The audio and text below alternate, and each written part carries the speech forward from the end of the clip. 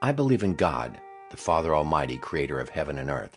I believe in Jesus Christ, his only Son, our Lord, who was conceived by the Holy Spirit, born of the Virgin Mary, suffered under Pontius Pilate, was crucified, died, and was buried. On the third day he rose again. He ascended into heaven. He is seated at the right hand of the Father, and he will come to judge the living and the dead. I believe in the Holy Spirit, the Holy Catholic Church, the communion of saints, the forgiveness of sins, the resurrection of the body, and the life everlasting. Amen.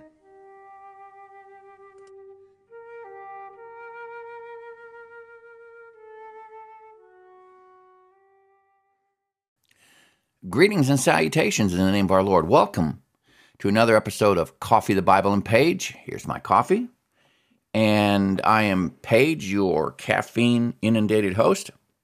And today we're going to continue on in our discussion in Exodus chapter 29. Today's going to be all about the consecration of the priests. A lot of powerful symbolism here, and that applies to us today, believe it or not.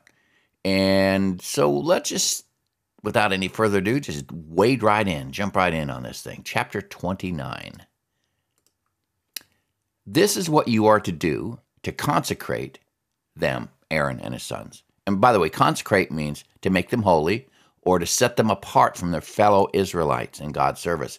This is an important distinction. God's creating two categories of Israelites, the priests and then the non-priests. This means a lot, and we'll get into that more down the road. But two categories, priests and non-priests. So they may serve me as priests. Take a young bull and 2 rams without defect, and from the finest wheat flour make round loaves without yeast, thick loaves without yeast, and with olive oil mixed in, and thin loaves without yeast, and brushed with olive oil. The sacrifice, no yeast. Yeast represents impurity. Put them in a basket and present them along with the bull and the 2 rams. Then bring Aaron and his sons to the entrance to the tent of meeting and wash them with water. Now, something to consider here. Everything the priests have to do before they can minister on behalf of the non-priests, the rest of Israel, and on behalf of each other, renders them ceremonially pure for the moment. In other words, something that has to be repeated again and again and again. This is a foreshadowing of our high priest, Jesus, whose purity enables him to be our high priest forever. So what the priests have to do again and again and again in order to be ceremonially pure, in order to represent God to the rest of the non-priests, Israel, Jesus did for us once. Take the garments and dress Aaron with the tunic, the robe of the ephod.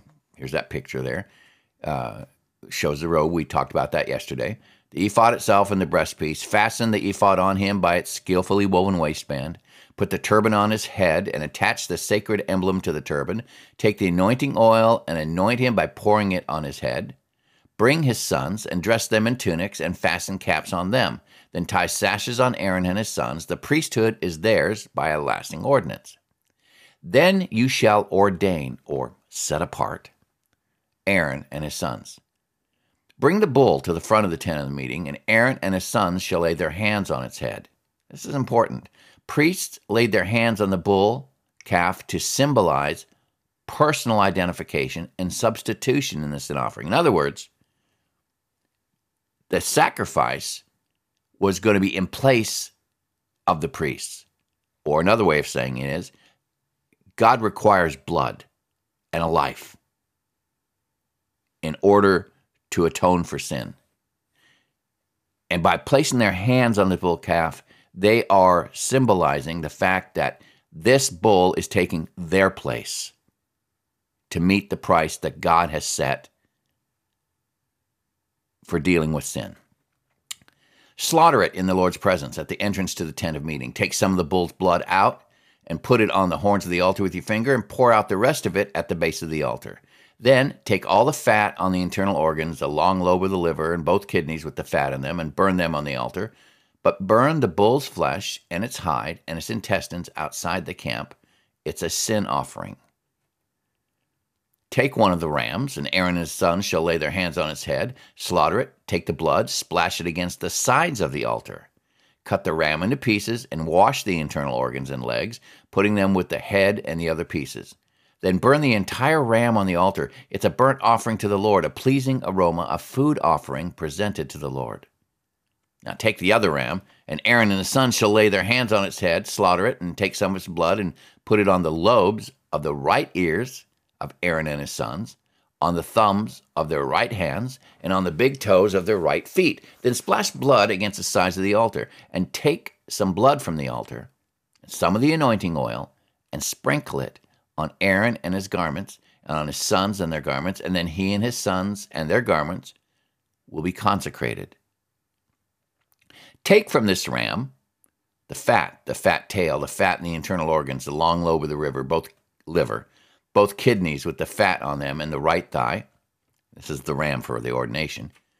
And from the basket of bread made without yeast, which is before the Lord, take one round loaf, one thick loaf with olive oil mixed in, and one thin loaf. Put all these in the hands of Aaron and his sons, and have them wave them before the Lord as a wave offering. Then take them from their hands and burn them on the altar, along with the burnt offering for a pleasing aroma to the Lord, a food offering presented to the Lord.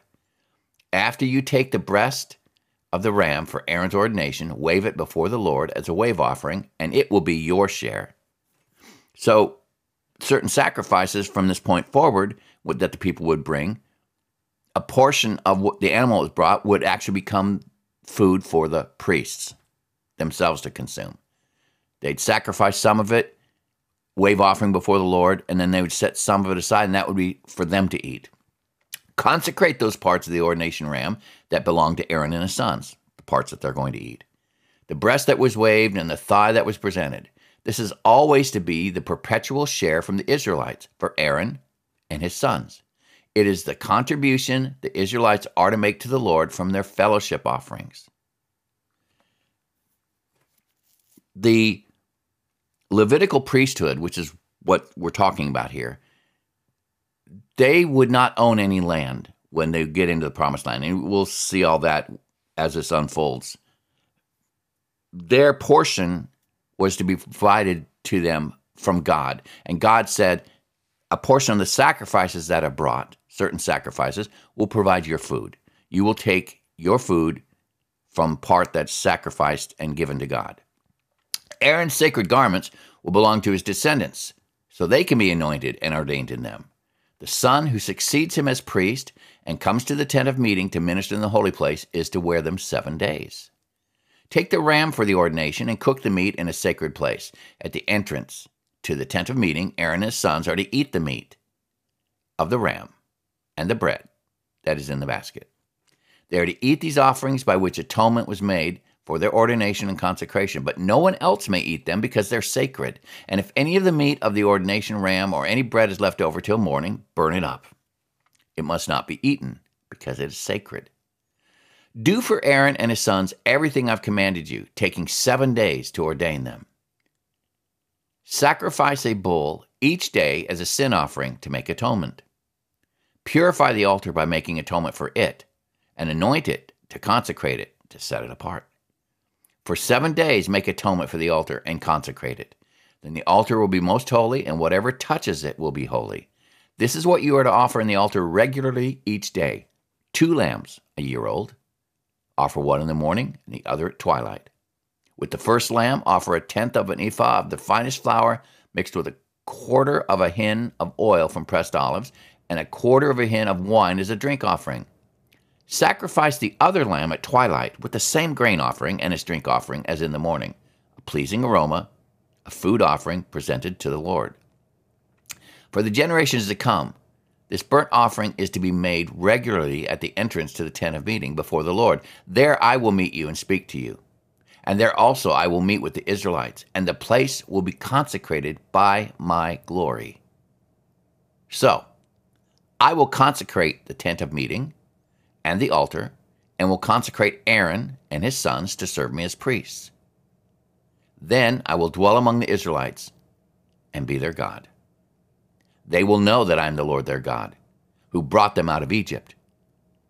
so that I might dwell among them. I am. That name sound familiar? I am. I am the Lord, their God. All right, couple thoughts here, and then we'll be done. The peace offering shows that worshipers in the Old Testament were not any more responsible for their salvation and worshipers. Excuse me, let me rephrase this. The peace offering shows that the worshipers in the Old Testament were not any more responsible for their salvation than worshipers in the New Testament. Throughout the ages, people have been tempted to think that these sacrifices create God's favor. In other words, you sacrifice the animal, God is pleased, and you've dodged a bullet until the next sacrifice is needed. This belief is evident in our modern understanding of a peace offering as a propitiation for wrongdoing.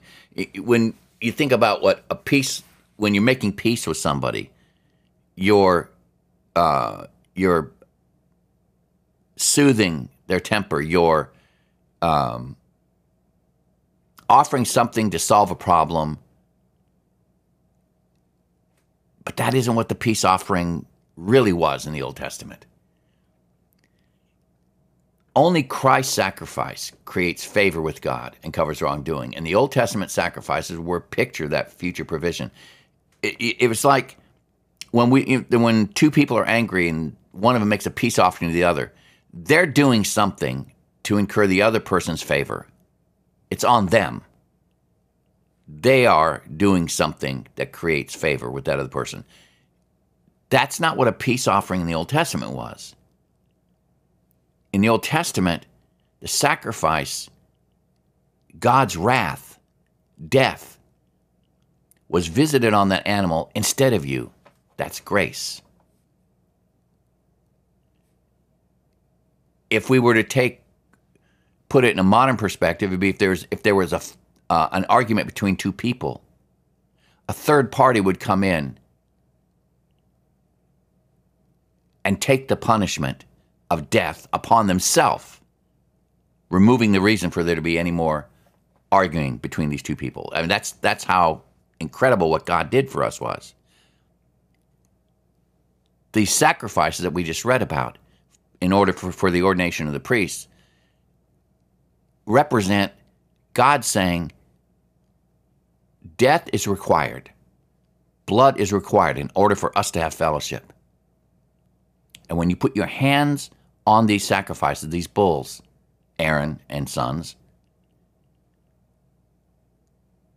you are recognizing the fact that death is required, but God is not going to require your death for your sins. This bull will be a substitute. There were under the Old Covenant sacrifices intended to represent propitiation. That's what we've been talking about. But with the understanding that God has always been a God of grace. It's always been grace. All these sacrifices we see here represent God telling us blood is required and a life must be given in order to restore a right relationship between us and He. His grace is seen in the fact that He does not require our blood and our lives. Instead, a substitutionary sacrifice is given in our place, here in the tabernacle. The animals are sacred instead of the priest. That's a typo. Here in the tabernacle, the animals are sacrificed instead of the priests for their sins. This foreshadows the day when our Messiah would be our substitutionary sacrifice. Now, death is required for sin. If you do not bow your knee to the Savior, in essence, put your hand out on the Savior and allow Him to be your substitutionary sacrifice, then the death will be yours. That's required. But death is required. A substitution has been provided. A propitiatory sacrifice has been provided in the form of the Lamb of God. And if you do not bow your knee to Him, then in essence you're saying, my death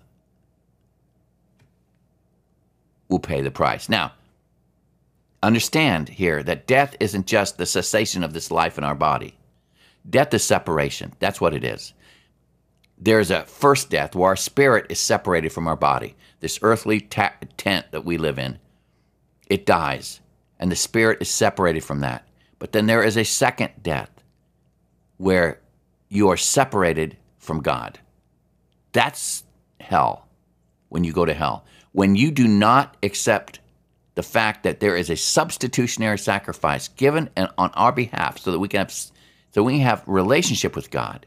When you do not accept that,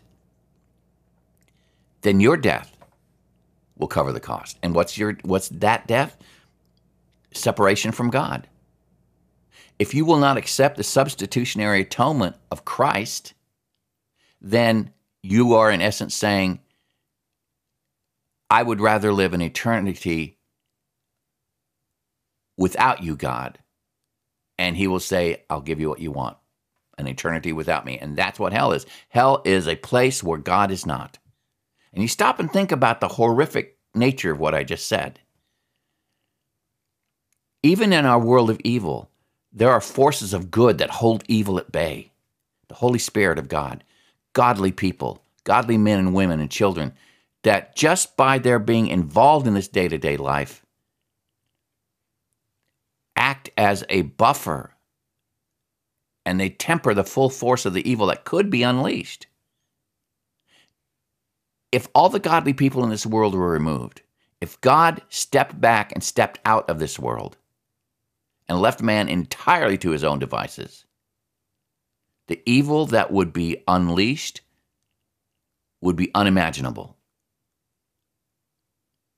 In the New Testament, there's, I think it's in Thessalonians, Paul's writing says, when he that restrains is removed, talking about the Holy Spirit.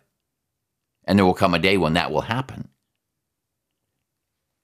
When he that is restrained, that is moved, then the one who is the most ungodly of all, Antichrist, will be revealed. Ugly times.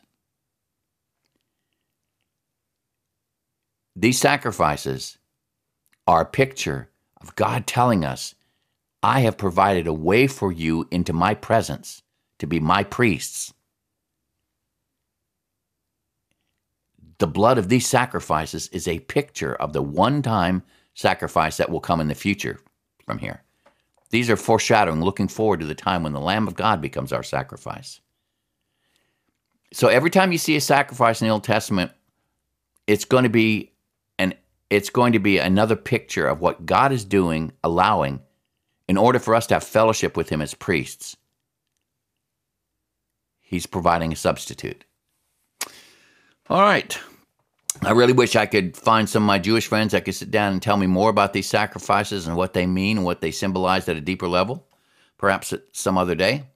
Until then, folks, here's my coffee. I'm Paige, and I am out of here. Bye-bye.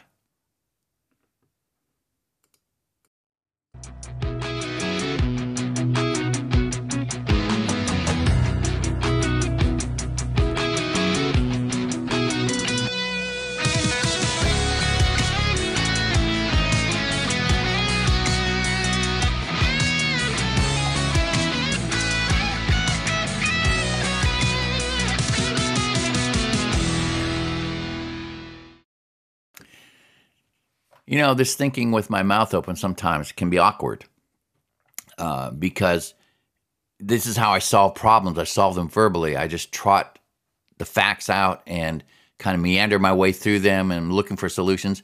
It took my wife years and years and years to realize that I wasn't making some foolish pronouncements about things I was going to do when I was facing a big decision, because sometimes the things I consider are pretty dumb. But as I work through them, I filter out the dumb ones and almost always have ended up at a good solution. As I'm working through these different sacrifices in the Old Testament, not being of Jewish extraction and not having a Jewish heritage and culture to rely on to provide me with more information on these sacrifices, I know that to some of my Jewish friends that some of the stuff I might be saying might come off as a little dumb. And I apologize for that. But I do know that I'm not wrong in this. These sacrifices represent the ultimate sacrifice. And as the priests lay their hands on these sacrifices, they're recognizing the fact that God has provided a substitution for them so they can continue breathing. It's good stuff here. All right. Have yourself a great day. Here's my coffee. Bye-bye.